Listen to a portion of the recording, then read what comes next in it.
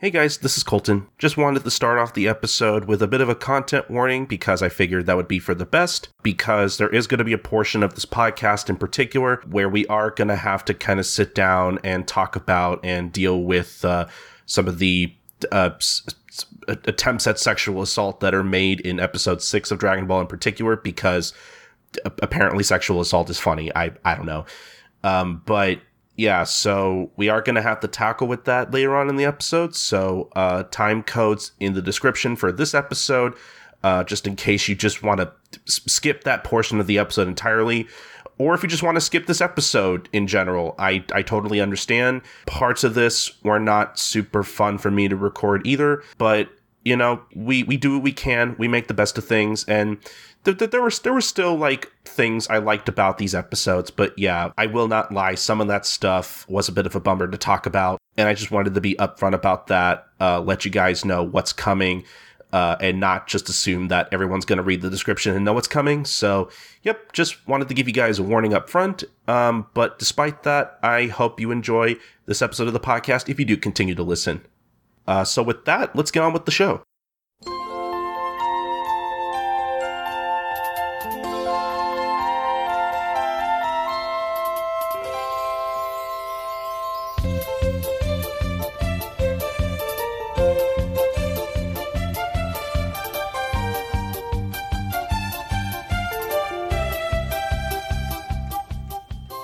All right, welcome to another episode of Another Day, Another Adventure, a Dragon Ball podcast dedicated to talking about every Dragon Ball cartoon ever, basically.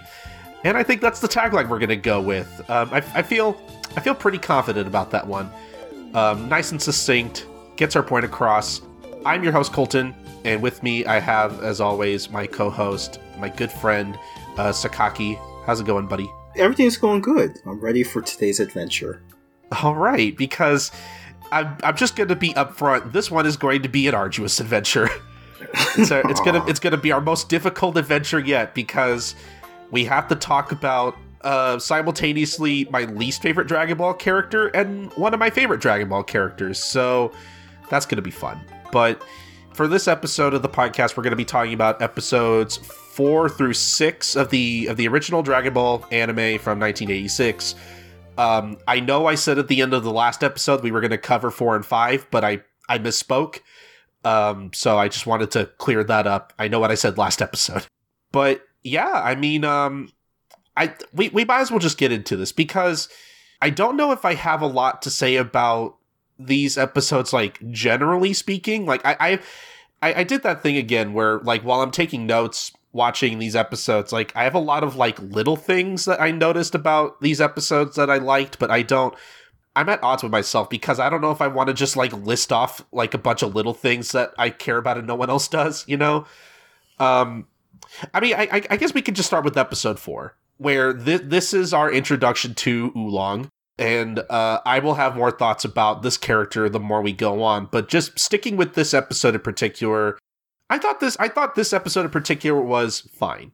Yeah, that's how it came off to me. Although, and this is something, and I'm so glad for this show for me to be able to have an outlet to say this, but the fact that there's just a transformation school in this world that you could just go to. You pay your tuition, you get the textbooks, you could just transform. The fact that I've always thought of that, like, when I first watched Dragon Ball, I was just kind of like, okay, I just kind of rolled with it, you know. Yeah, you just kind of accept it. Yeah, okay, yeah, he's a talking pig, there's a villain, there's all these kind of things. We had a talking turtle, sure, why not? Transformation school. But the more I watched it, the more it just became to me like, why are more, and then you only have like 2 characters from this school for that we know of.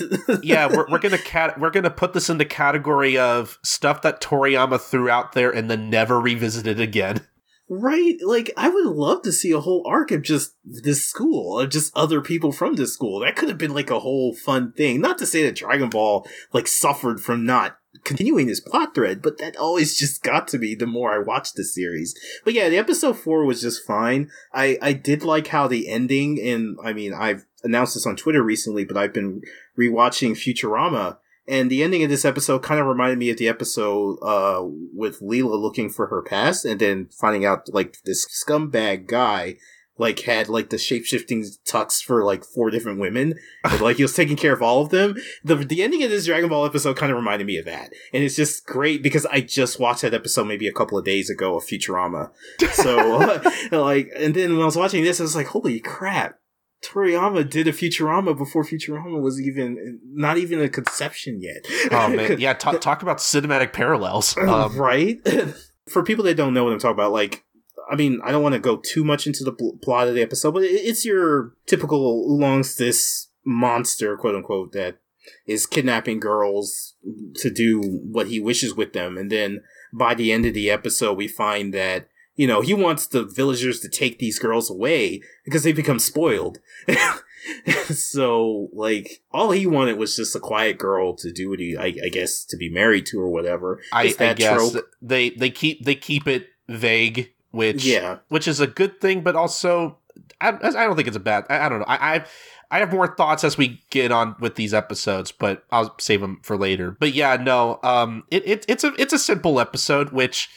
That's not a criticism because, like, you know, that's what a lot of this arc is. This first arc is just a lot of, like, you know, single episodic adventures where they're hunting for the Dragon Balls. Like, that's early Dragon Ball's bread and butter. And, you know, sometimes it's fun. Well, I say sometimes because, like, not every story is, like, super interesting. We might talk about that in our next batch of episodes, but But no, yeah, I thought this episode was fine. Again, a lot of little things that I like. Like I think this episode in particular made me realize that, like, I don't think it's my first time thinking about this, but like watching this episode really showed me, like, wow, Bulma is just kind of the main character for this entire arc, right? Like she is the one, like, pushing the narrative forward because, you know, obviously Goku, you know, everybody knows Goku as the main character of Dragon Ball, but, like, for this first arc, like, Goku's just kind of okay with just doing what he's told to do. Yeah, exactly. It's like, I mean, he has a little bit of snark here and there, like one scene in this episode is like when they've got Oolong tied up and everything like that, and like Bulma's like berating him. I love that Goku's one off line is like, "You sure got brave when he was tied up," and then she kind of looks away and starts whistling. So, like, I mean, yeah, we've discussed this before, though it's definitely more noticeable in this arc that obviously, and people have said this jokingly, that, like, if it weren't for Bulma, there would be no Dragon Ball, and to some extent, this arc shows that because, as you said, Goku's just kind of like, hey, okay, I mean, can I go fight this guy? I mean, that's him. That's all he wants to do. And as long as he's got somebody to fight, he's fine. It's Bulma that gives this direction. And yeah, it's definitely her art. And I mean, and it works really well because Bulma is just this character that has, like, first of all, she's unabashedly horny, which... I mean, like, I on one hand, it's kind of like, but on the other hand, I gotta applaud her for just being herself in that regard. I don't think there's anything wrong with her being a horny 16-year-old because that's normal, but Bulma throughout this first arc is kind of a weird character in that, like, she, as we'll see through, you know, later on, and as we saw last episode, I like throughout this whole arc, like, it's weird that, like, she has agency but also doesn't. Like, you know, she's clearly, like, a sexual character, and again, that's fine, but it's this weird mix of she's both a sexual character but is also, like, exploited, which is really weird. Toriyama's trying to, like, have his cake and eat it too, and I don't think it really works, quite honestly. Yeah, no, I don't think, I mean, it, on a level, I like the fact that, yeah, her being horny does get her into, I won't say like, that's a strong word. I like the, I just did it again. It's a thing where her being horny does get her into situations, which is kind of like a just desserts type thing, but because of her age and how it's kind of, like, executed, it does come off as really uncomfortable. So, that's like, fair, yeah. Yeah, that's how I kind of look at it. It'd be one thing if, like, she was doing all these horny things and it was just written off by the plot, like, hey, yeah, you know, that's just how it is. But it is kind of like in the episode 4, for example, you know, the whole plan falls apart. I mean, not just because of her, also because Goku's like public urination also that's public indecency, Goku. Yeah, exactly. There's that too, but the fact that she comes out, she sees a hot guy, and they have this whole plan to capture Oolong.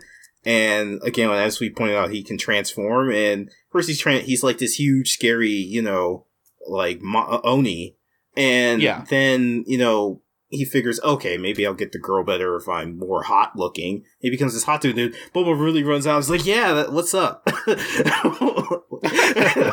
And like that already sort of, and that sort of like the whole, that she planned out this whole meticulous thing, and just as soon as she sees a hot dude, it's all just goes to shit. Like, then, you know, it progresses the plot, but it also kind of puts Bulma in this light where it's like, I don't know. I like that she's imperfect in that sense. Even if ultimately, yeah, she unfortunately is the butt of the joke, because she is unfortunately the butt of the joke too. But I do like the fact that, yeah, she is kind of, she's more than just a dragon radar that can talk. I guess is a better way of putting it. I think I know what you mean, because I was kind of thinking about this too, like, you know, she's clearly like a prodigy, and she's able to build stuff like the Dragon Radar, like no problem. And so she's clearly a very smart person, and she's very intelligent, but she's still a teenager. Yeah.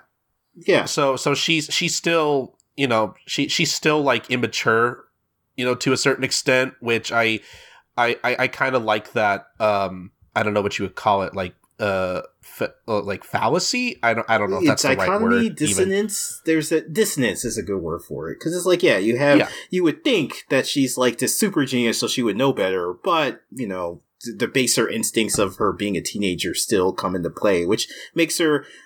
I wouldn't say fully actualized. Like she still likes boys. Yeah. Like literally, let's not forget the wish she wants to make on the Dragon Balls is to wish for the perfect boyfriend. So, you know.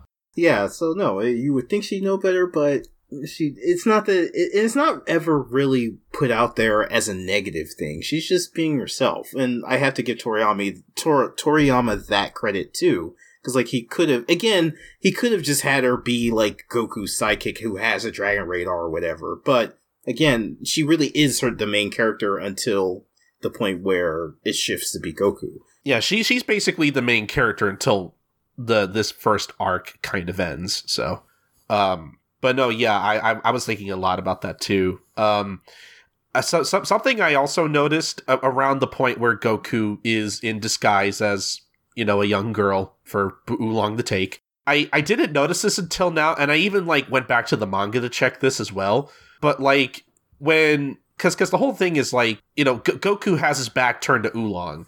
So, like, he never, like, sees his face. But, like, if you look closely, like, you can see his tail, like, pop out of his dress. Like, on the ground, just kind of flopping out there, you know? And I'm kind of surprised Oolong didn't catch that. Yeah, that was... I mean, I didn't notice, but now that you bring it up, it's like, yeah, it is interesting that he didn't at least, like, comment on that. Like, I mean, I always just kind of write it off, too. Like, there are, like, talking animals and everything like that, but at the same time, he's met this girl before. So it is like, huh. Yeah, he made a big deal about, like, you're not the girl from yesterday. So, that is interesting. Again, I will have way more negative thoughts on Oolong as we go on with this episode of the podcast, but I do want to give Oolong a little credit, or specifically his voice actor credit. Yes. I really like the way that Naoki Tatsuda in particular voices this character. Yes. Like I think he has a ton of range, like because obviously Oolong is transforming into all sorts of different characters and beings throughout this episode. And I think Tatsuda in particular does a good job of, like, showing that through his voice. Like when he transforms into a giant raging bull.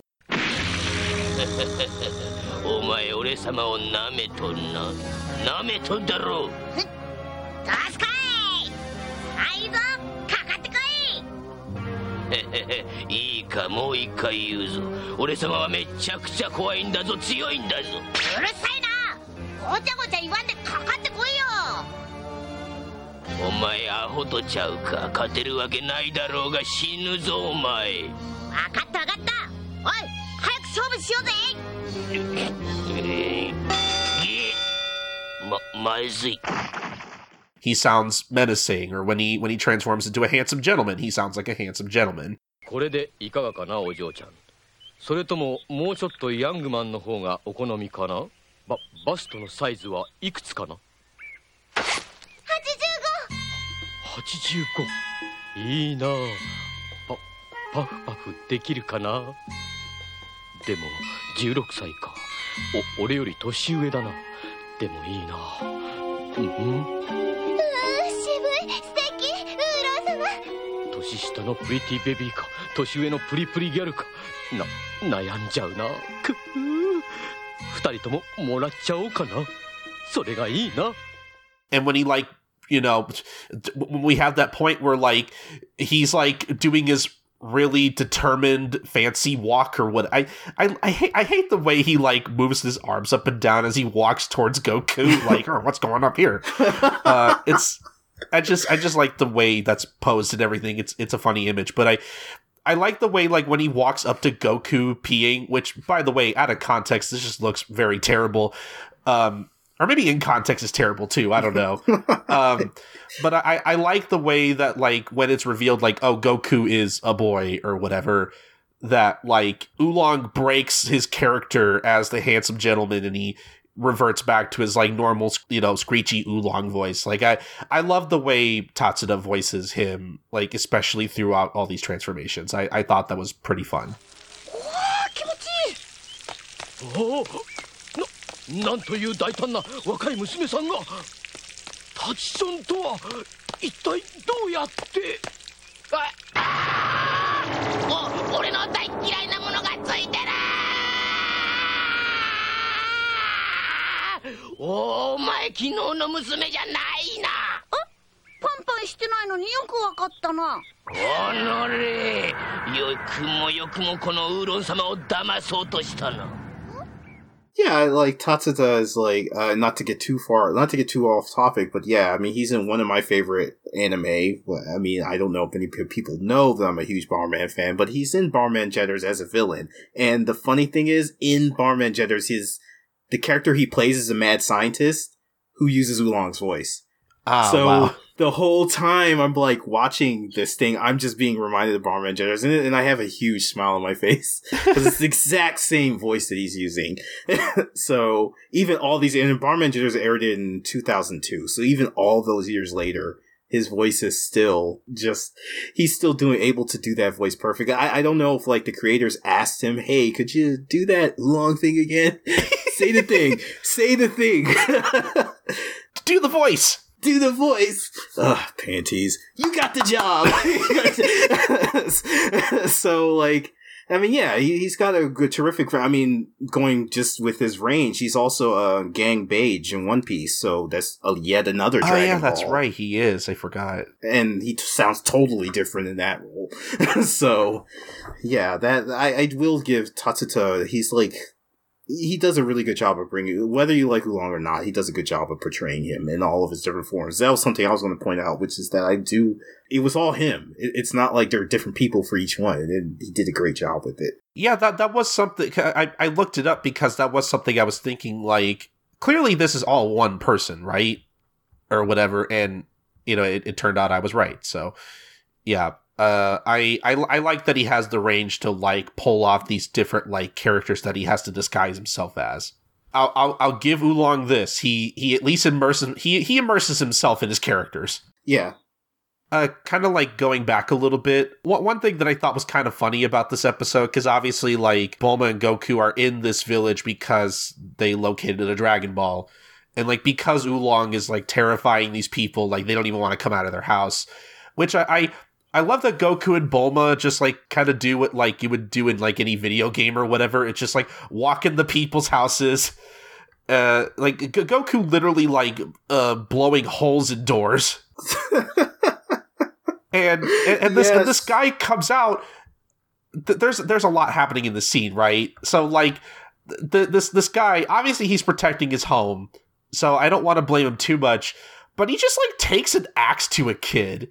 Like, if he were Goku, you would have just split this kid's head open. Yeah, I mean, Bulma even lampshades this. It's like, if it had been me, I would have died. And then, like, he's just like, my bad. I know that, again, as you said, he's just protecting his house. He's just scared of Oolong and his daughter being taken away by him. So you can't really blame the guy. But I do find it fun. I do find it funny that he just kind of writes it off like, my bad, young lady.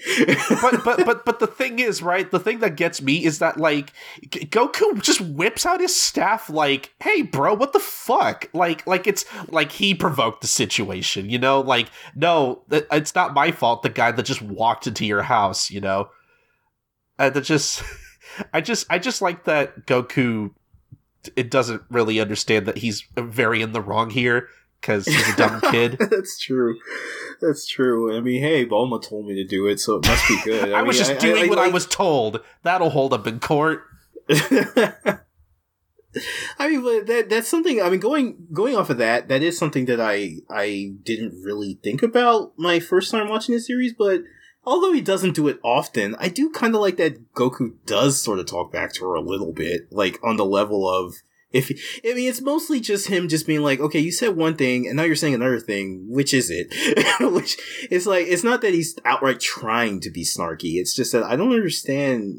There are a bunch of contradictions in what you're saying. And he does point them out once in a while. But that's something I hadn't really noticed back then, is that, like, yeah, he is able to at least talk back to Bulma a little bit. So, and that is kind of a source of humor too. I mean, I don't want to jump too far past this episode, but there is a scene that I really like later. It's in episode 6 where, like, well, to jump a little further ahead, obviously they get Oolong and they take him away, and he's kind of forcefully part of their unit. And they're in his motorhome or whatever, and Goku and Oolong are talking, and then Oolong's talking about, of course, how much he loves girls, and he wants more girls, and Goku says, oh, why don't you just ask the Dragon the dragon for one, and Oolong's like, oh yeah, you didn't think of that. And then, like, Goku, I love just the scene that Goku's kind of like, telling him, well, why do you want one anyway? I mean, they don't have the same parts as us. He's like listing these things off as reasons of why you wouldn't want. I mean, he made the suggestion, but he's like, bro, before you do that, I mean, they don't have, like, our parts. They don't have... And then Bulma comes in and whacks him, and he's just so... I forgot what he said exactly, but the face he's making as he's, like, rubbing his head, like... It's this expression that he's making, and he's looking at her like, see? Why would you want this? And that scene just gets to me so much, because he's so enthusiastic about how girls, like... He's not necessarily saying they're bad, but you're just like... I don't get why you like them. They're like, they have all of these problems. Goku is accidentally sexist. Right, it's just funny to me. Like, it is sexist, but it's like, he's just so innocent that he doesn't understand. You can forgive Goku, because Goku's a dumb, stupid kid that doesn't know anything about anything, you know? Yeah, exactly. And then, like, this even goes back to a former thing, going back to episode 4, I hate to bounce around, but, like, yeah, he does a pat on an old woman, he's like, you're a girl, and then, like, the girl is teased, she's like, oh, you. That was another scene that I found kind of funny. I actually have very mixed feelings on that gag now, because, like, I mean, I still think it's a funny gag, because, again, Goku doesn't know any better, so, like, you can kind of forgive him. It's obviously not like a malicious thing at all. But I like watching this episode now, I couldn't help but think about, like, you couldn't actually do this gag today, not necessarily because, like, it's inappropriate, but because, like, it just, like, blows Goku's mind that there are two genders. Like could you imagine Goku finding out about, like, being, like, non-binary or whatever? Yeah, that would blow his little mind. Like, not just because, like, the joke might not hold up, but because, like, it's just nowadays, like, if he tried to pull that shit off, I mean, first off, he'd probably get sent to jail, possibly for assault, possibly, but also, like, that just wouldn't work. Like, just because this like, Goku's whole thing here is just assuming there are only two genders and nothing else. Like if you pat somebody's crotch, and, like, no matter what kind of genitalia they have, like, what if they identify as non-binary? Then your whole plan just goes down the shitter, Yeah, exactly. Like, I'm just saying it's faulty at the very least. Yeah, I mean, and of course we know that Dragon Ball is a product of its time. Very much so, yes. Yeah, it's unfortunate, like, it just goes to show the fact that that's probably why Z is the one that's kind of lasted through the ages, because a guy punching another guy is pretty much immortal, and that's gonna live forever. Like, we talked about this on a previous episode, but like, yeah, like, stuff like this is probably, part of the reason why the original Dragon Ball TV series hasn't been, like, touched, because it's like, how do you get past a lot of this stuff, Yeah. I mean, specifically one episode I think you could take out, but again, we'll get to it in a little bit. But I guess, I mean, again, I don't want to spend too much more time on this episode, other than there were a lot of things I liked about it. Like, I think as far as the animation goes, like, specifically my favorite, like, piece of animation is probably around the point where, like, Oolong turns into a torpedo and tries to, like, fly away from Goku. Like, I thought a lot of that stuff looked really amazing, actually. Yeah, I thought so too. And I mean, just overall, like, I'm still really in awe of just, like, the background art of Dragon Ball. Oh, yeah. Like, I mean, yeah, and especially the beginning of I guess we could transition over to 5, especially the beginning of episode 5. Like, where they had that black and white kind of, like, old, I'm not sure. I don't want to call it ukiyo-e. I feel like that's not quite right. I know what you're talking about, which, by the way, when I started that episode, I thought I accidentally started episode 1. Yeah, that's what at first I thought so too, because I had it on while, getting myself ready for the show, so I was just like, and then I looked over at the screen and I'm like, whoa, wait, where did this come from? Did the DVD accidentally skip a track or something? What happened? And then, yeah, but I really, like, the background art of the show, it's static, but for the time period that it was in, it's still really strong. And I think it helps kind of create this atmosphere of, like, although Bulma's got, like, fucking flying cars and everything like that, it still envelops this, like, sense of mystery and adventure, because the background art looks so much like what you see in ukiyo-e paintings. I mean, I hate using that, but I just really like how that's done and how Toei is doing that with the background art. And, of course, the animation itself, which is still holding up pretty well this far into the series. Most modern anime, well, I won't say most, but a lot of modern anime, you get that awesome looking episode 1, and then by episode 4, it's like, it's a totally different show in the worst way possible. Yeah. I think just in general, like, again, it goes back to what we were talking about, I think on our last episode, that, like, like, the animation is still, like, it's economic. That's the word I like to use to describe it. Like, it's limited in a lot of places, but I think when it comes to certain set pieces that, like, require more animation, like, I think they animate where they need to. Which is funny, because, like, Marion and I, a friend of ours, we're talking about another Toei production, World Trigger, the first series, and how it gets a lot of shit because it's not very good looking in comparison to other anime, but we use that same phrase, is that Toei's economical, because there are some scenes that look amazing in it, and yeah, overall, it's just kind of like Toei knows what they need to do. They partition what they need. Okay, this needs to look good, so we're going to make sure it looks good. But I mean, a character walking down the street doesn't need, like, several animators to work on. So there's a reason why they're counted on to do, like, longer productions, is because they know how to kind of budget that out. Like, okay, this episode doesn't need as much polish, so we won't give it that much. But an episode that does, yeah, we're going to put everything we can into it. Mm-hmm.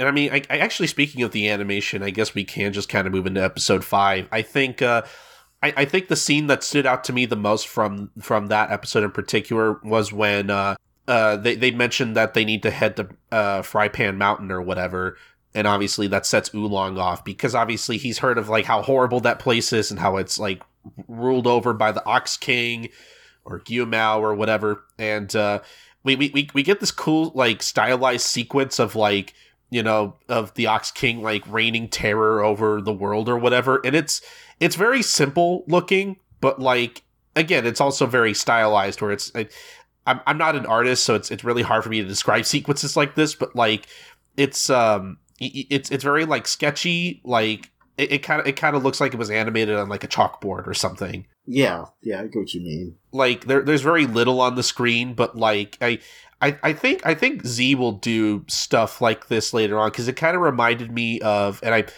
I haven't seen this in a while, so maybe I'm like misremembering, but like it kind of reminded me of like some sequences from like the Dead Zone movie or whatever, when Garlic Jr. kind of talks about like how his father used to like do a bunch of bad shit or whatever.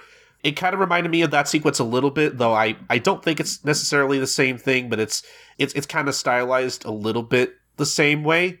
I don't know. It felt kind of similar. Yeah, I think I remember what you're talking about. Yeah, there's this it's very simple, like, and it's funny, all it does is take a little bit of like manipulating color or removing it, and you get this thing that looks really kind of cool, just because you're used to it. You're used to all of the I mean, and it kind of helps, like, this is why manga art pops the way it does, because of this kind of like use of color and lighting and everything, or even the absence of it. So yeah, no, I get what you mean. One thing I am disappointed in about this episode is that because the anime so far, like, directly taking a lot of Toriyama's like English sound effects that he uses from the manga, I'm very disappointed that when we see Bulma and crew, tugging along in their boat on the river, that we don't see the famous boat sound effect from the manga. Because that's one of my favorite little things from the early manga, is just Toriyama taking words and just taking whatever, just using them as English sound effects. It's pretty great. Man, I really need to sit down with the Japanese version of the manga then. I always just thought that was just a thing in but now thinking about it makes no sense. I mean, Viz might be weird about sound effects, but they wouldn't use boat, so. So I don't remember where I read this, but I know I read this somewhere that like that's part of the reason why Toriyama was kind of recruited to do manga for Jump, was because whoever was looking over his previous works, was really impressed by the use of his English sound effects. Huh.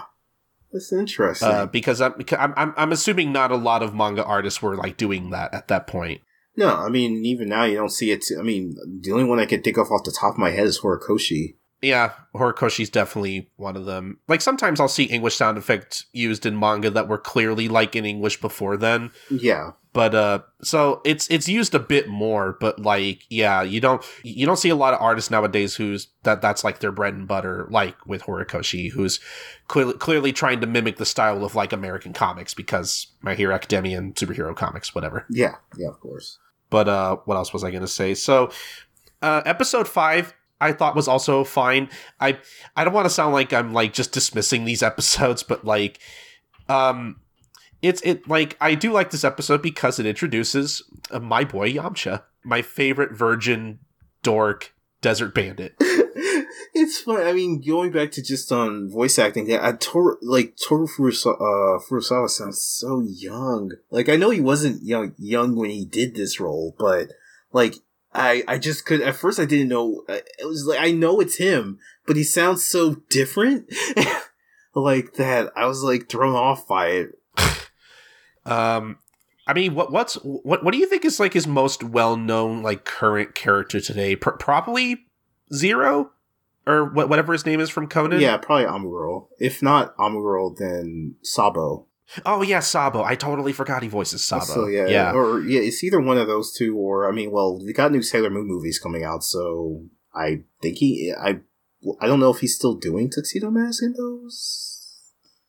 I feel like, I'm not sure. I mean, they got Usagi's voice actress back, so I feel like it would be weird if they didn't get him back. But I don't know. I don't remember, and anybody who's listening to this can definitely come in and correct me. But yeah, I would definitely say Amuro is probably his most popular role right now. Mm-hmm. Yeah, but Furuya obviously is always... Furuya, shit, I gotta say I'm gonna get killed after this show, and the funny thing is I met him in person, so that's so bad. Furuya, that's... You better hope he's not listening. I hope not. Because his English is pretty good. Wink, wink, nudge, nudge. But yeah. I just send him over this podcast, like, hey.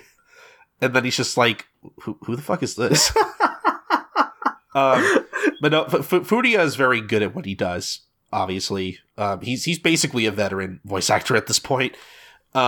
But yeah, I don't know. Yamcha in general, I think I like revisiting this Yamcha in particular because I think before the end of this first arc, like I literally said it earlier, like I like Yamcha when he is just kind of this dork who thinks he's really cool. And I mean, he kind of is, but also like he's still a dork. He's the original Chuny. There you go. He, for better or worse, he started it. See, that's interesting because I've heard talking about Marion again. I've heard them mention that like Hiei was kind of the start of that. Okay, no, that's fair. No, I mean like Yamcha kind of. I guess Yamcha's kind of like he has shades of it, but yeah, Hiei was definitely the one who codified it. Yes, I agree with that. But yeah, I don't know. I don't have like a lot to say about Yamcha other than like at this point I like this early incarnation of Yamcha. Like I think the whole like him being flustered around women is like a genuinely like cute kind of character trait that like again offsets his like his cool kind of handsome looking exterior or whatever, because otherwise he'd just be a boring pretty boy kind of character.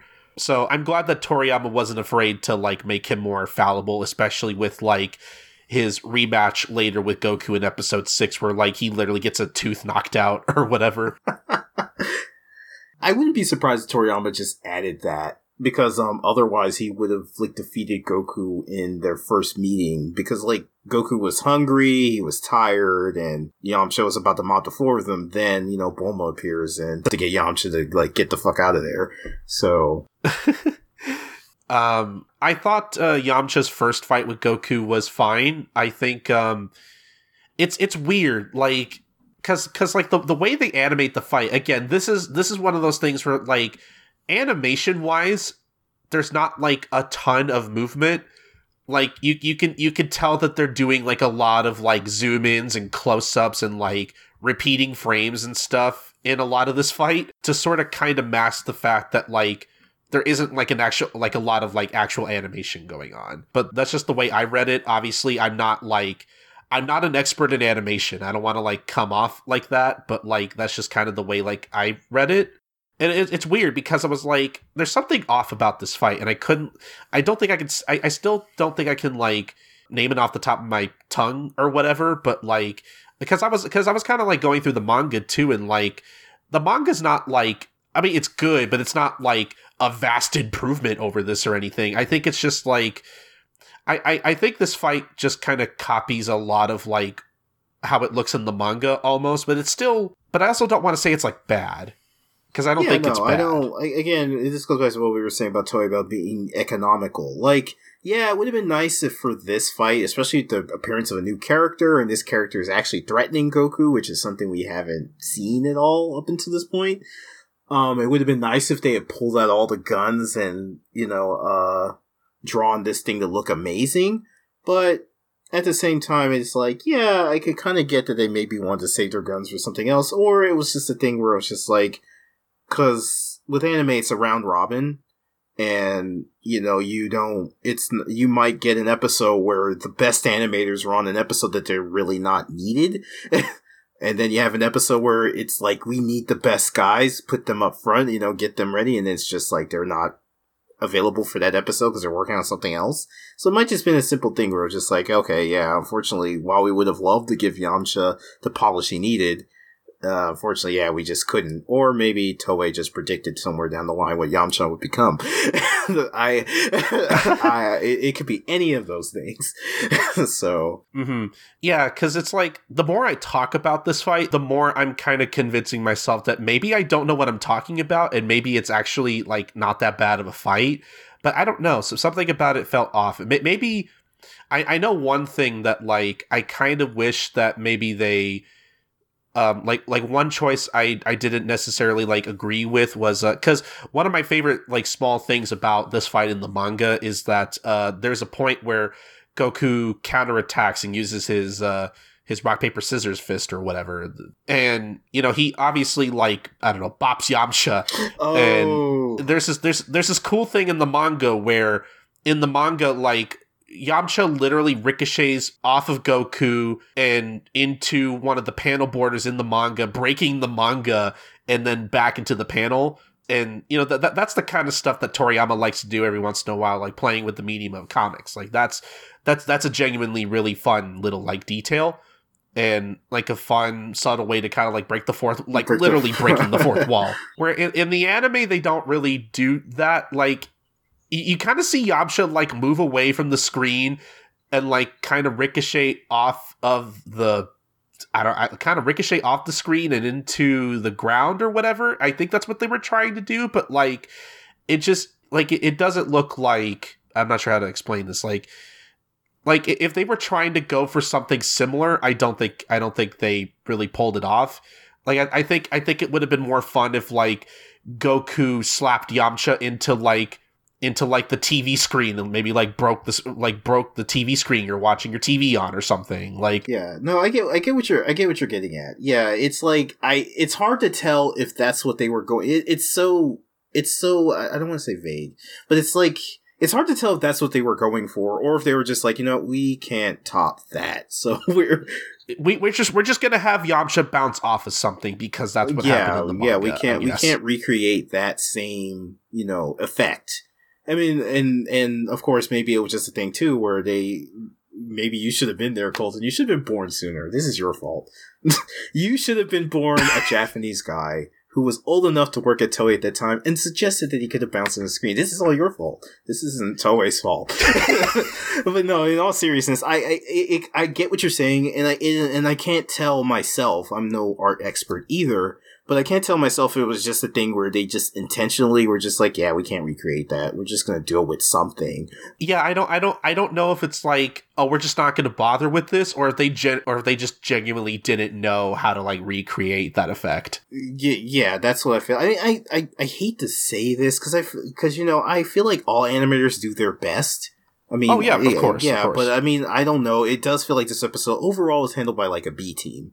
Yeah, and unfortunately, since the way the Toei DVDs like credit, there's no way to know. I mean, I'm sure there's some Dragon Ball like animation enthusiast out there that's like got every episode with each one of the animators who worked on it. I'm sure if we looked, there are definitely people like that. Yes. Yeah, I'm sure if we go looking, we'll find them and we'll be able to find out what their credits were and what they worked on. But right now, I mean, I always hate saying A team and B team or whatever, because I'm sure all of the animators put all of they can into an episode, but it definitely feels like this wasn't like the best foot forward that the Dragon Ball anime has had. But to give them credit, this episode doesn't look bad by any means either. No, yeah. I don't want people listening to this to think like I think, this fight like looked bad. Like, it didn't look bad. I just think the manga just had like an expectation that was up here. And the anime just kind of scooted under it. the overall direction somehow is like off to me, and again, it's one of those things where like I can't necessarily say like why I feel it's off. Like I tried to explain it the best I could, but even then, like, I don't want people to think that I think these episodes in particular like look bad, you know? Yeah, by no means. Yeah. Again, because like I said, I even looked through the manga and I was like, the manga's good, but it's not like it obviously, you know, Toriyama has what I'm going to call like genius paneling because Dragon Ball, I genuinely think it's like the easiest to read comic I have ever read. Like, there are very few comics that read as easily as Toriyama's do. But even then, like, the layout for this fight in the manga in particular, I think is, compared to, like, his other action set pieces, is pretty simple. So it's like, I don't know if maybe they just, like, didn't have a lot to work with. Or if just, like, again, because it really feels like, to me, like, some shots in this fight look like they were just kind of, I don't want to say it because it sounds dismissive, but I don't mean it to be. But like, it kind of felt like they were just kind of just copying the manga a little bit, but not entirely. It's really weird. Yeah. Maybe I'm just totally off base, and maybe I just have too high of expectations. I don't know, but like, it's really hard for me to describe. But I still have fun with this fight. Like, I think to give this fight credit, I do like the way they handled like the Wolf Fang Fist. Yes, you know, because that was fun. weirdly enough, I might have to send this to you later, but someone actually translated like a short mini comic that I guess was in like a Dragon Ball book that came out around this time, where it's like, I think it's drawn by Toriyama, I think it's his art, where it's like Yamcha teaches you how to do the Wolf Fang Fist, and I just thought it was kind of cool because it's like, oh, now I can use the Wolf Fang Fist on my enemies as well. Okay, yeah, definitely send me that. I don't think I've seen it before. I'll have to send it to you in a little bit. But yeah, I just thought it was funny that I found that like right before we recorded this. I'm trying to think if there's anything else for this episode. I mean, like, there's a lot of stuff in the beginning with like Oolong trying to leave the group because he doesn't want to go to Mount Frypan or whatever. And Bulma gets the idea to like use her freshly taken off panties, which there's that. Like, okay, so that idea, okay, fine. Oolong likes panties or whatever. Whatever. I don't have anything to say about that, but it's like the whole thing, it's like they're freshly taken off, which, ew. And second, like, I don't understand what the appeal of freshly taken off panties is when you, like, immediately dip them into the river. Because now they're just wet and probably smell like river water. like water in rivers and ponds and lakes probably aren't the cleanest. Like, I don't understand the appeal. Like, the appeal is that they're just taken off. The appeal for some people, I should say, not me in particular. I don't get that appeal at all. like the appeal is they're freshly taken off. That's the idea. But now you've dunked them in river water. Now they're just, I'm probably this. See, this is the kind of stuff I have written down in my notes that I'm totally overthinking. But it's like, I don't want to say who likes it, because as soon as I say who likes that, someone's going to be like, well, actually, new user 45267 here, I actually really like it, or whatever. Yeah, I don't get how. I mean, I get the joke and I get what it was going for, but yeah, it is a kind of weird thing that I don't know. Like, it's one of those things that just goes back to being, again, Dragon Ball being a product of its time, and the fact that, again, it's one of those things where it's like, I can't really be upset with it from an angle of, like, I get what it was trying to accomplish. Oh yeah, I also want to say I'm not necessarily upset at it. I'm just kind of questioning, like, the logic of it. Yeah, because like, it is a kind of one of those, like, you know, your preferred idiot moments. Like, you could have ignored these things and gotten away. But instead, yeah, I mean, it's one of those subtle things where it's like, you know, Toriyama's kind of poking fun at, like, the fact that you're using your perverseness is you know, overcoming your reasoning. And to that effect, like, yeah, it is funny on that level, but it's still just kind of like, yeah, did you have to? Speaking of did you have to, I think we have to finally talk about episode 6, because I don't think there's really much else I want to talk about with episode 5 in particular. Yeah. So, I really hate to, like, finish off this podcast on such a sour note, because, like, I genuinely think this is probably the worst episode of Dragon Ball. Of this series. I mean, again, I haven't seen, like, the rest of the anime, and I'm sure maybe there's, like, some anime original stuff that maybe I'll hate. I don't know. But until we find an episode that is somehow worse, I do think, just in terms of, like, stuff that does not hold up and stuff that's genuinely, like, really disgusting, I think this is a bad episode. Yeah. And I mentioned earlier, like, if you were to do, like, a recut of this, or if you were to, like, readapt this, I don't necessarily usually advocate for, like, you know, censorship in art, because I'm one of those people. I don't like that kind of thing. But, like, if they were like, hey, let's take this shit out, I wouldn't really fight for it, honestly. Yeah, I mean, yeah, it's one of those things that's like, it was all really just kind of like for a bit, which, yeah, I mean, like, yeah, we could just dive into it rather than trying to dissect it like this. I mean, it's basically, and even saying it makes me feel dirty, but like, basically it's the whole thing where Oolong kind of spikes Goku and Bulma's drinks so that he can cop a feel on Bulma and without Goku getting in the way. Yeah.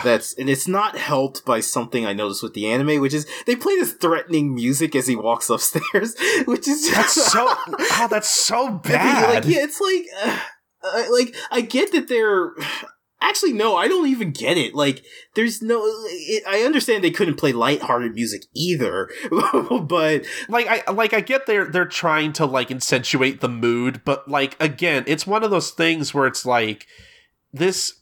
Like, because I think they're also trying to play it off as like, oh, Oolong, that little tyke, you know, like, what's he getting into this time? Like, this, like, this is bad because this is a thing that people genuinely do to each other, and it's gross. Like, this was kind of something I was afraid of doing this podcast and doing this first arc, was because I know I'm gonna, like, really rage about these moments in particular.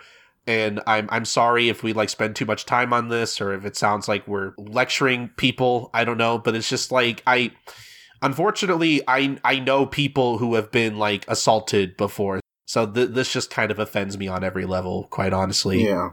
It's one of those unfortunate things where it's like for this moment in particular, I don't want to say like, oh, it's just of its time, because like even back then, I think it's still that doesn't excuse like how terrible it is. So I don't want to excuse this in particular. Yeah, no, and I don't think. And the funny thing, well, I won't say the funny thing, but the thing about this, like, even the payoff for the gag isn't that good. Like, even if you wanted to defend it and say, well, you know, the joke was hilarious, it really wasn't. So it's like, I would agree with you that if they were to just like, okay, we're going to redo Dragon Ball, this scene actually doesn't need to happen. There's like nothing here. You could literally take this out and it wouldn't change anything. Yeah, exactly. It wouldn't do, like, the Goku, like, we talked a bit about Goku's pat, and that's part of his personality. So that would be difficult to write around, but I mean, possible. Again, you can forgive that a lot more, I think.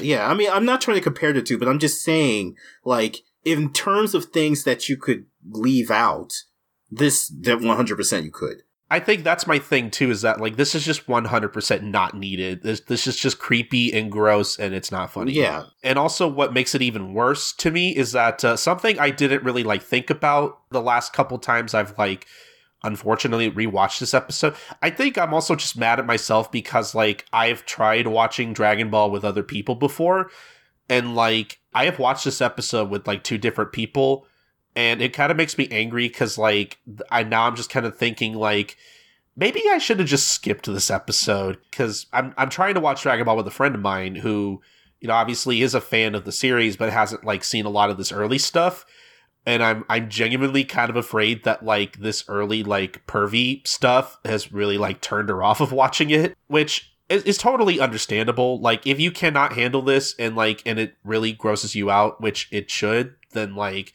if it keeps you from enjoying the show, like no one's gonna judge you for it, and the people who do need to go outside. Yeah, they need to excommunicate them if they can't. I mean, even for whatever, you know, not to turn this into a PSA, but like whatever it is that if somebody can't understand that you don't like something and they're going to judge you on it, then you probably shouldn't be hanging out with that person. Whether it's something as simple as I don't like the color of that character's t-shirt to something like this, you should have those like boundaries. This genuinely makes me uncomfortable. Yeah, and I can't watch this. Yeah, I mean, I was watching it again, and I knew the episode was coming up.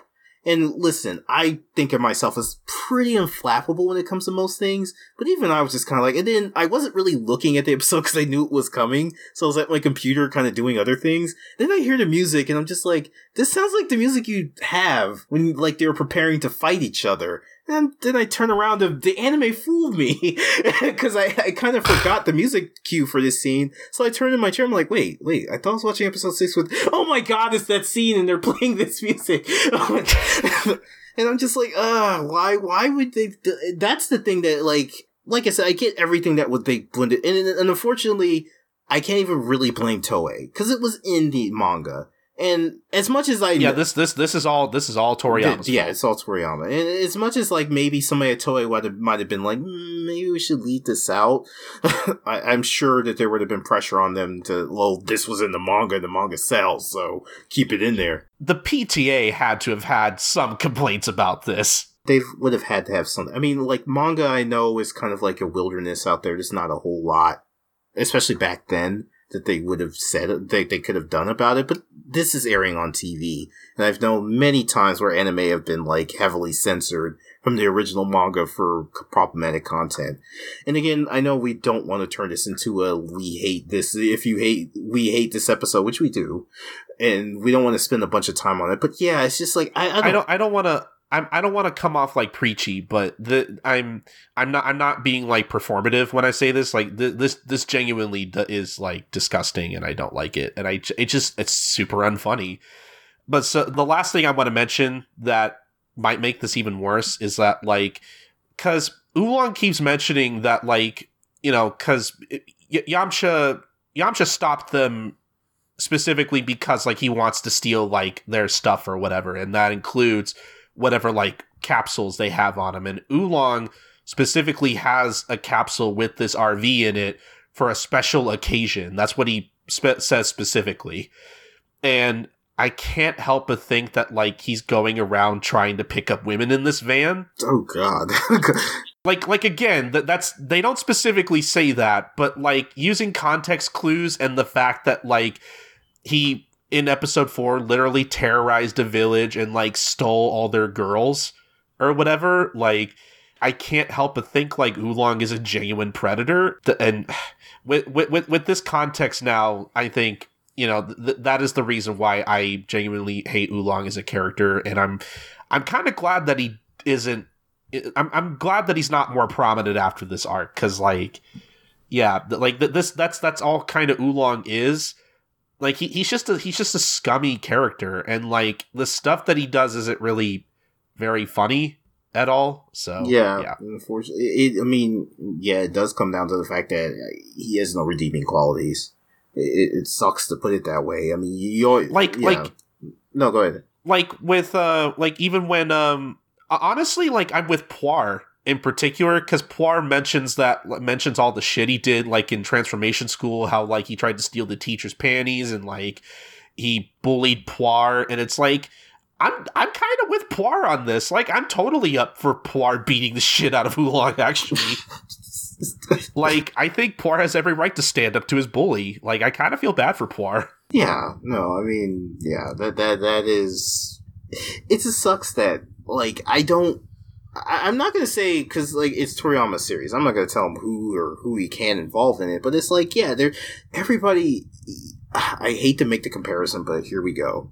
I'm going to get shit upon, but, like, even comparing him to Roshi, who also has his many multitude of issues, at the very least, like, and after this arc's done, I mean, Roshi doesn't have the best of appearances, and yeah, the best of introductions. But after this arc is... Which we haven't even talked about yet. Which we haven't. But even when we get to that point, it's kind of like, at least later on, like, when we do have this arc after the introductory arc, and we have, like, the training arc, we get a little bit of the the other side of him when he's not being creeper. Yeah, see, that's the thing. Like, I don't want to sit here and be like, Roshi is less bad than Oolong. No. Because, like the stuff that they both do is bad. Like, don't make no mistake. But, like, at least with Roshi, like, there are aspects of Roshi's character that are likable, and, like, I would not judge other people who still like Roshi, because I do think Roshi has a lot more to offer outside of his perverted antics, which you really cannot say about Oolong. Yeah, no, you can't. I'd even go as far as saying that, I mean, I would... Yeah, no, you can't. I was about to say you could even write Oolong art and not lose much, but he does have sort of an important role later.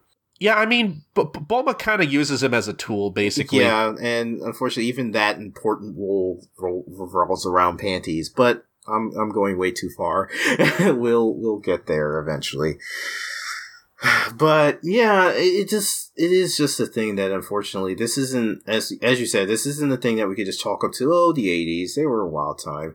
This is just literally like really bad, and there's no way around it. And unfortunately, I can understand why. I've often complained why DBZ gets a bunch of remasters and re-releases and all of these things, while Dragon Ball, which I love more as a series, does not. But I guess writing around these kind of things would make that difficult. Like, if this sort of content isn't the reason, it's at least part of it, I would have to imagine. Yeah, I would agree with that. Like, I cannot imagine, like, back in 2010, like, you know, there being, like, an actual Dragon Ball Kai of the original Dragon Ball series, and it airing on, and like, this airing on Nicktoons or something. Yeah, no. Like, I was talking to another friend about this, and it was like, yeah, you know, it does suck that this part of Dragon Ball is kind of inaccessible, but again, yeah, I mean, you would literally have to cut it, and now I'm kind of, not to cut my own self off, but now I'm kind of wondering how they handled this, because, like, there was a Dragon Ball dub, like, not even the Toonami one, but one before it, that's the one I grew up on, and I don't remember how they handled this scene. I have to imagine, I don't know. That's a good question. Because this series did air on Toonami at one point in like the early aughts.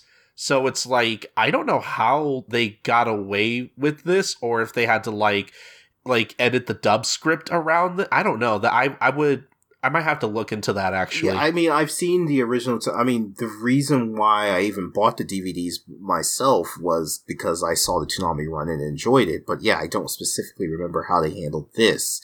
And then, of course, like I said, there's a dub before that, and I don't remember how they handled this. I mean, probably even if I could remember, I don't know, as a kid, I would have known what I'm looking at. So, you know, especially coming off from watching things like Looney Tunes, which can be pretty bad in that regard as well. So I love Looney Tunes, but certain things about Looney Tunes don't always hold up either. So, yeah, you know. No. So I'm pretty sure as a kid, I probably just thought of, oh, Bugs Bunny did that, so it's fine. If Bugs Bunny does it, it's okay. Yeah, that's probably what my mindset was as a kid. But yeah, for the Toonami dub, I would love to know how they ended up putting that in, or if at all. Or, I mean, I wouldn't be surprised, because honestly, you could probably skip this episode. Like, because other than... Probably, yeah. I wouldn't be surprised if they just did that. Of course, anybody listening could definitely chime in and let us know, and we'd love to hear that. But yeah, I wouldn't be surprised if they just didn't show this episode. Because, I mean, not only, besides Oolong's stuff, I mean, and granted, it is censored in the anime. I mean, we do get, like, I mean, Bulma's is naked for like a good chunk of this episode.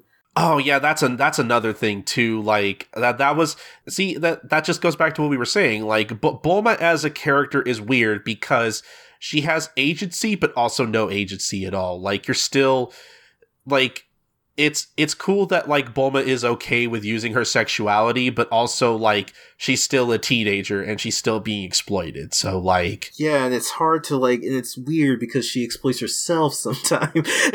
So it's like, again, Toriyama trying to have his cake and eat it too, and it doesn't work. It's just weird because like, if she's always being exploited, then you can just be like, okay, you know, she doesn't want this clearly, so that's bad. But then she's the first one to take off her panties when it serves her purposes. So it's like, how am I supposed to feel? I still think it's bad, but I don't know. It's weird. Yeah, like, yeah. I mean, like, they get away with showing a lot during those scenes compared to like how in the manga, like, you literally just see nipples and everything. Yeah.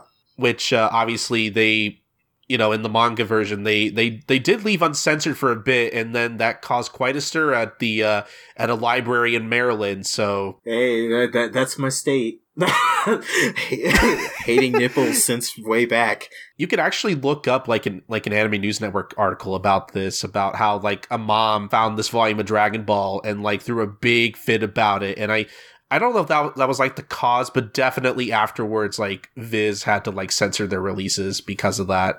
So, but see, the other thing also is that, like, you know, there's also Yamcha who's like sneaking around trying to steal the Dragon Ball. And like, again, I don't want to say like one thing is less bad than the other, but I'm willing to forgive Yamcha's jokes because, like, Yamcha's just this might be kind of dumb to say, but Yamcha's just trying to cause theft. He's not trying to, like, you know, he's not trying to, like, you know, like, like assault people or whatever. I mean, he's just there to steal things. He's not there to make victims out of people. Like, you know, we have stuff where, like, Yamcha accidentally sees Bulma in the shower, and it's like, you know, like, if you're annoyed by that stuff, that's totally fine, but, like... I mean, he doesn't... He doesn't do it on purpose. He doesn't do it on purpose, and this is something... Wow, we should just straight up have Marion on the show.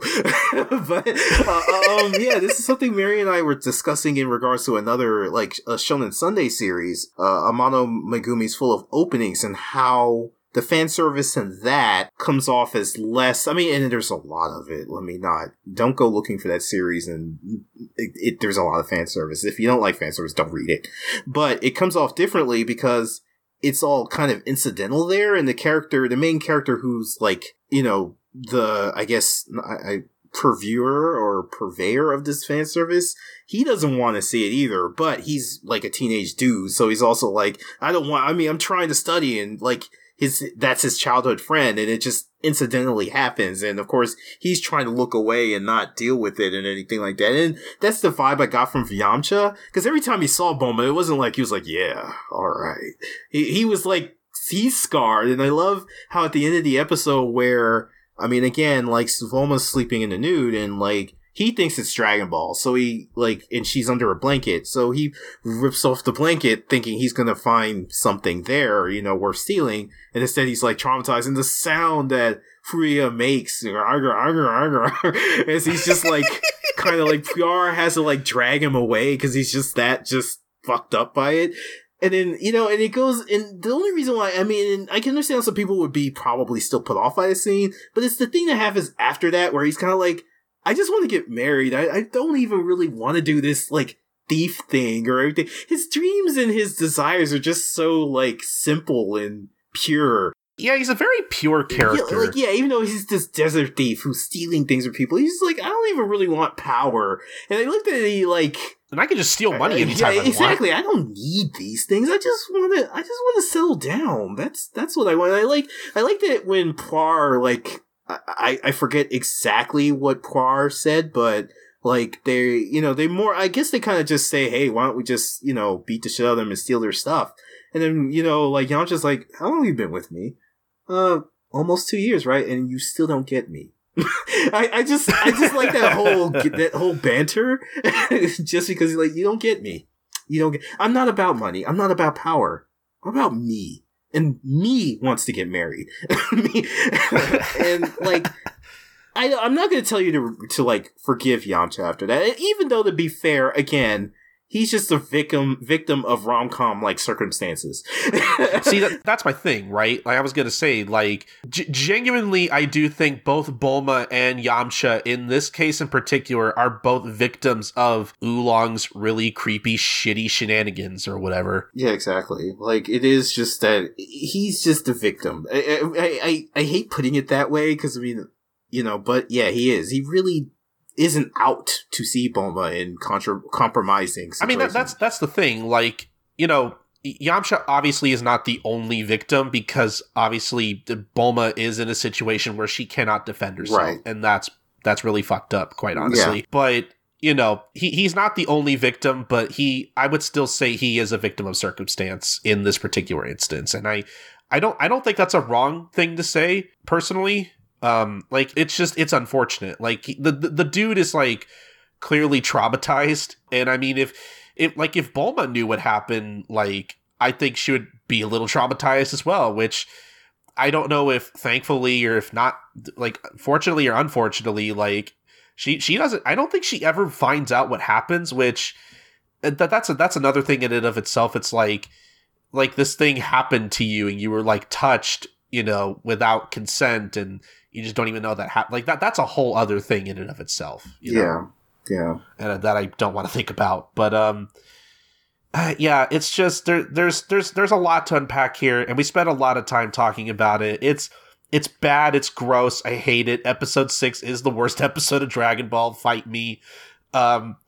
And I don't think there's much else to say other than like I do like some of the stuff at the end where like Yamcha does try to fight Goku again and he loses his tooth. I mentioned that already, and that like he gets the idea that like, oh, if we help them out, we'll just let them find the Dragon Balls and we'll just steal it afterwards. Like he's genuinely very cunning or whatever, and that's nice. I also just like his nice guy act, like, hey guys, I'm sorry, here you go, bye. And they just like I like that Goku, like, even after like being attacked and possibly almost killed by this guy, is like, hey Oolong, you should trust people more. Like, Goku, shut up. You're a dumb kid. You don't fucking know anything about anything. I mean, but that's just what makes Goku's character so great. It's just that he is able to just kind of turn on a dime like that. Oh, he's nice this once, so he must be okay.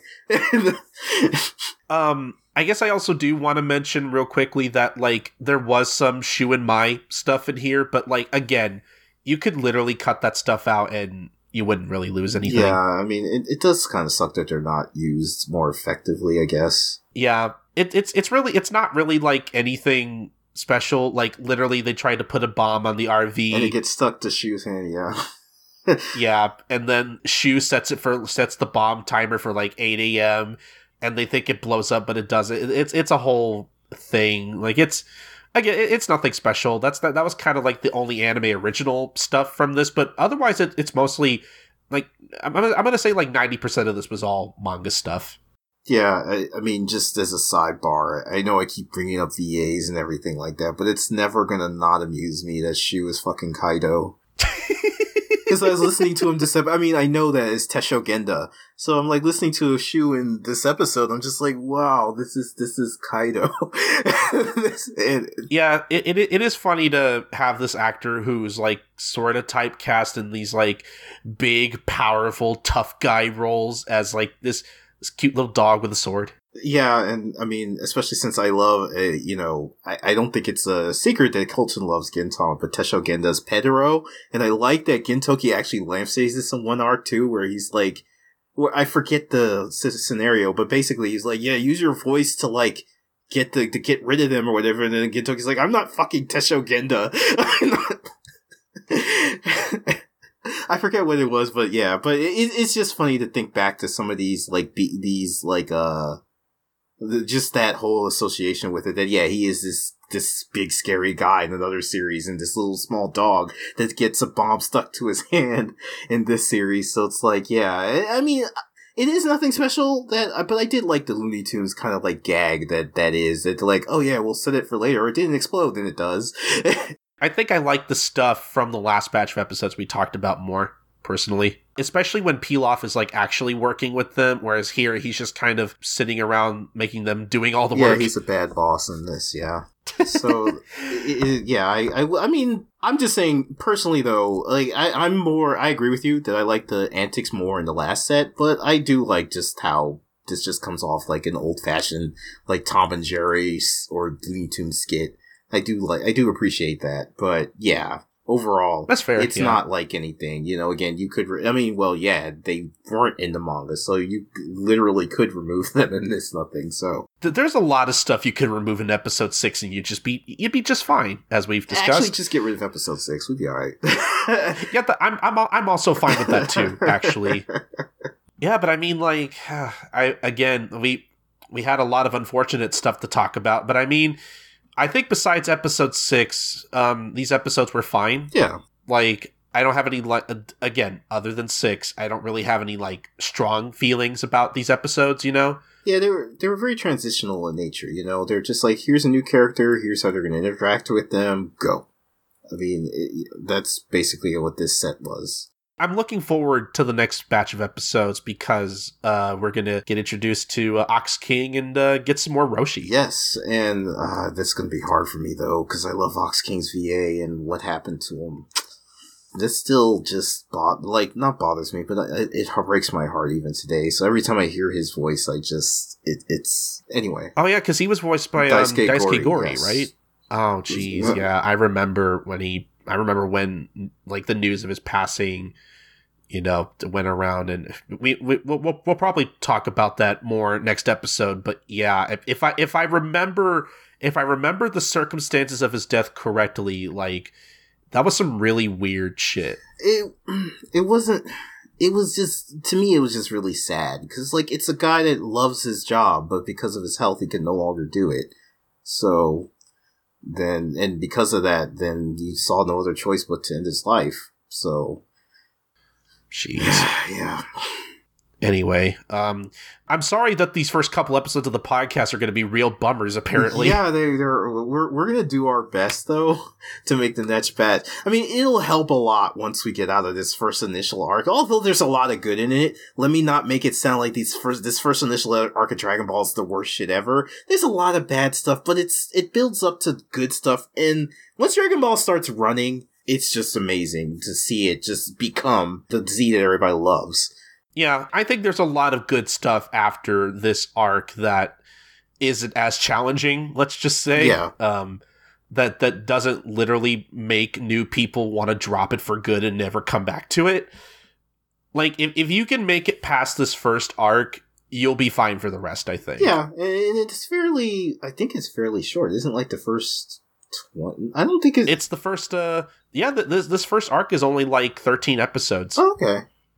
So it's like a whole core. Yeah, so, I mean, and, I'm not going to ever advocate skipping things, but if you feel uncomfortable with it, definitely do so, but I would also not say skip this first 13 and jump straight in if you're considering watching Dragon Ball for the first time, It's difficult to really recommend anything, because, yeah, you get stuff like 6, and it is, like, oof, but at the same time, if that genuinely turns you off of watching Dragon Ball, I totally understand, and I think that's totally valid. Yeah, for sure. I would never tell somebody, "Oh, well, you're less of a fan if you." No, definitely, it's a thing where your mileage may vary, and that's totally fine. Yeah, for sure.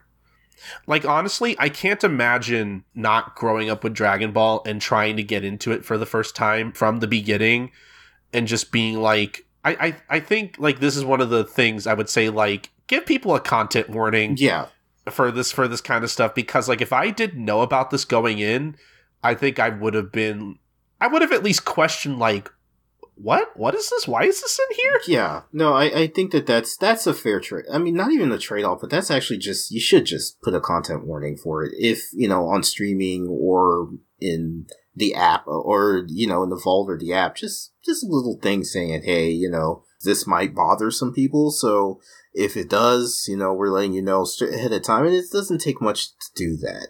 And then people know what they're getting into. And if this is something they don't want to, then, again, these chapters you really could just skip.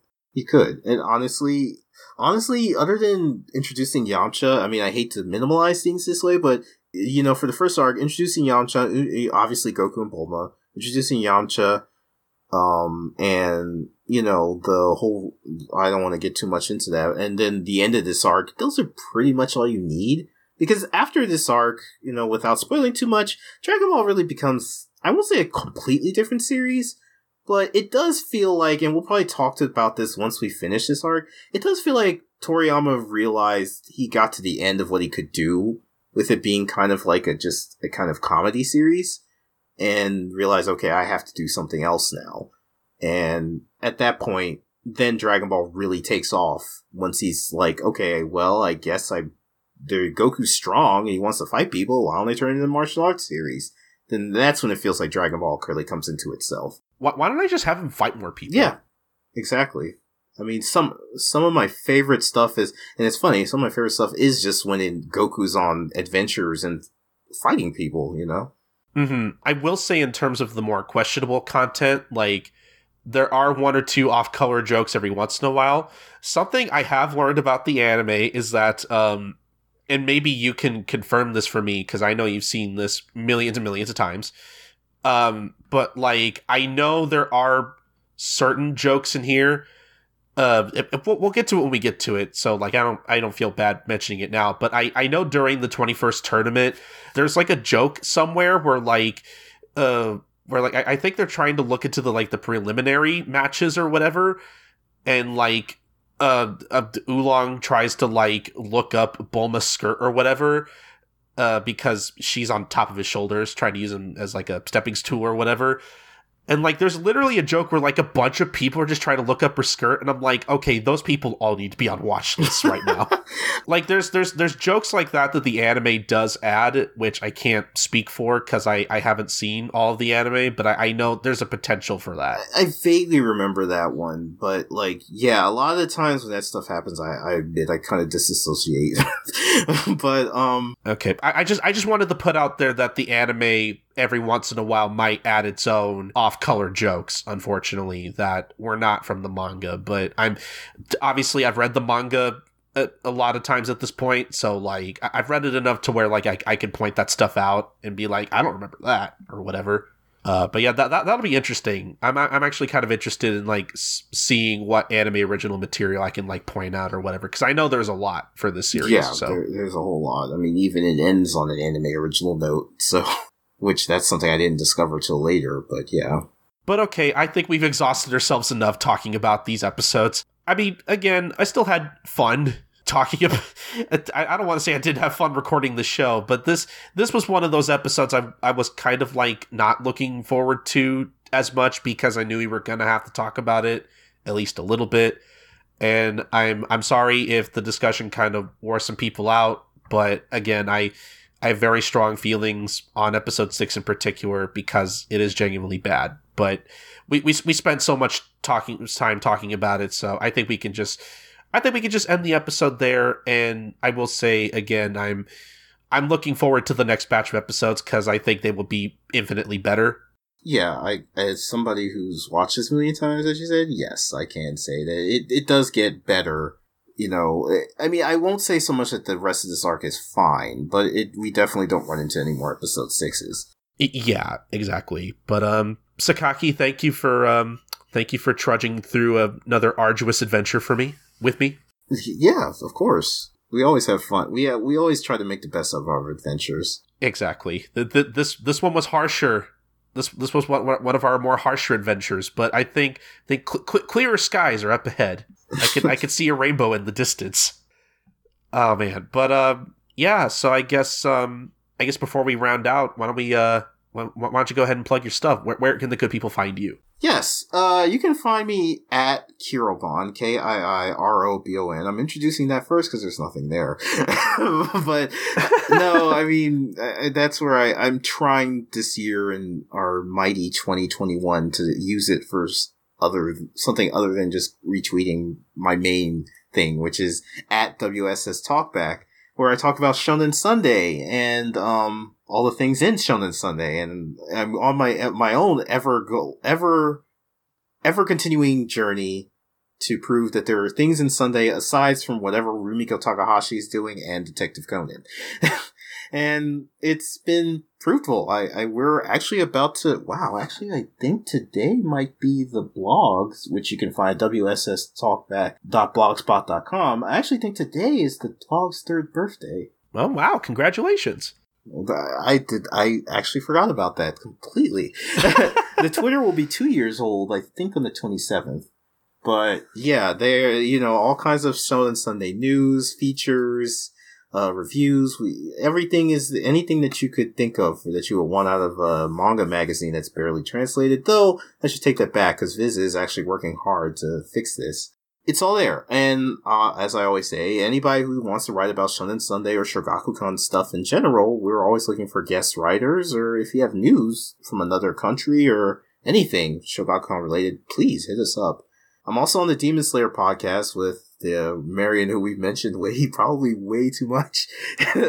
we should probably have them on the show at some point. We really should. They have some great Dragon Ball opinions. But I'm with V-Lord and Marion on the Demon Slayer podcast, and as well as a Shaman King podcast with the two of them. So, and those are both great fun, as well as being a contributing writer on Toonami Faithful. So I'm really busy all the time, yet I'm usually bored at some point just doing nothing.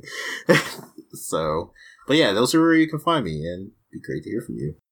All right, yeah, I'll definitely follow Sakaki's stuff. I definitely enjoy a lot of his stuff myself. And so, I mean, if you want to follow me as well, I'm also on Twitter. I'm Colton. You can find me on Twitter at SniperKing323. I tweet sometimes. But I also, unsurprisingly, I guess, I also have a few other podcasts that I'm a part of that you can find links to over at coltoncorner.wordpress.com. That's my personal blog website thing where I have a page dedicated to links to like all my other stuff, like Manga Mavericks, One Podcast Prevails, which is a Detective Conan podcast I do with my friend Doctor from the Ass Backwards Anime Podcasting Network. A lot of stuff I've done in the past and stuff I'll be doing in the future. Whatever I've done, I try to link to as much as I possibly can. And I guess as for this podcast, the one you're listening to right now, you could follow us on Twitter at AnotherDBPod on Twitter. Tweet at us or whatever, your Dragon Ball opinions, what you thought about these episodes, or if you want to maybe send us an email, maybe that's your preferred way of letting us know what you think about things. You can email us at anotherdbpod@gmail.com. Definitely send us an email on like what you thought about these episodes, maybe how they were handled on Cartoon Network. If I don't already look that up myself, I don't know. Just whatever your Dragon Ball opinions are, we want to hear them and we will read them on the show. We love getting emails and whatnot. So again, that's at anotherdbpod@gmail.com. And yeah, I guess that's really going to be about it for this episode. And I guess until next time, we will be covering episodes 7 through 9 on the podcast. Another 3 episodes of the show, of Dragon Ball, as we cover every Dragon Ball cartoon ever. We try to anyway. But yeah, I guess, again, very tough episode, but I hope everybody still enjoyed it. And I guess until then, we'll see you guys another day for another adventure. It's a mystery.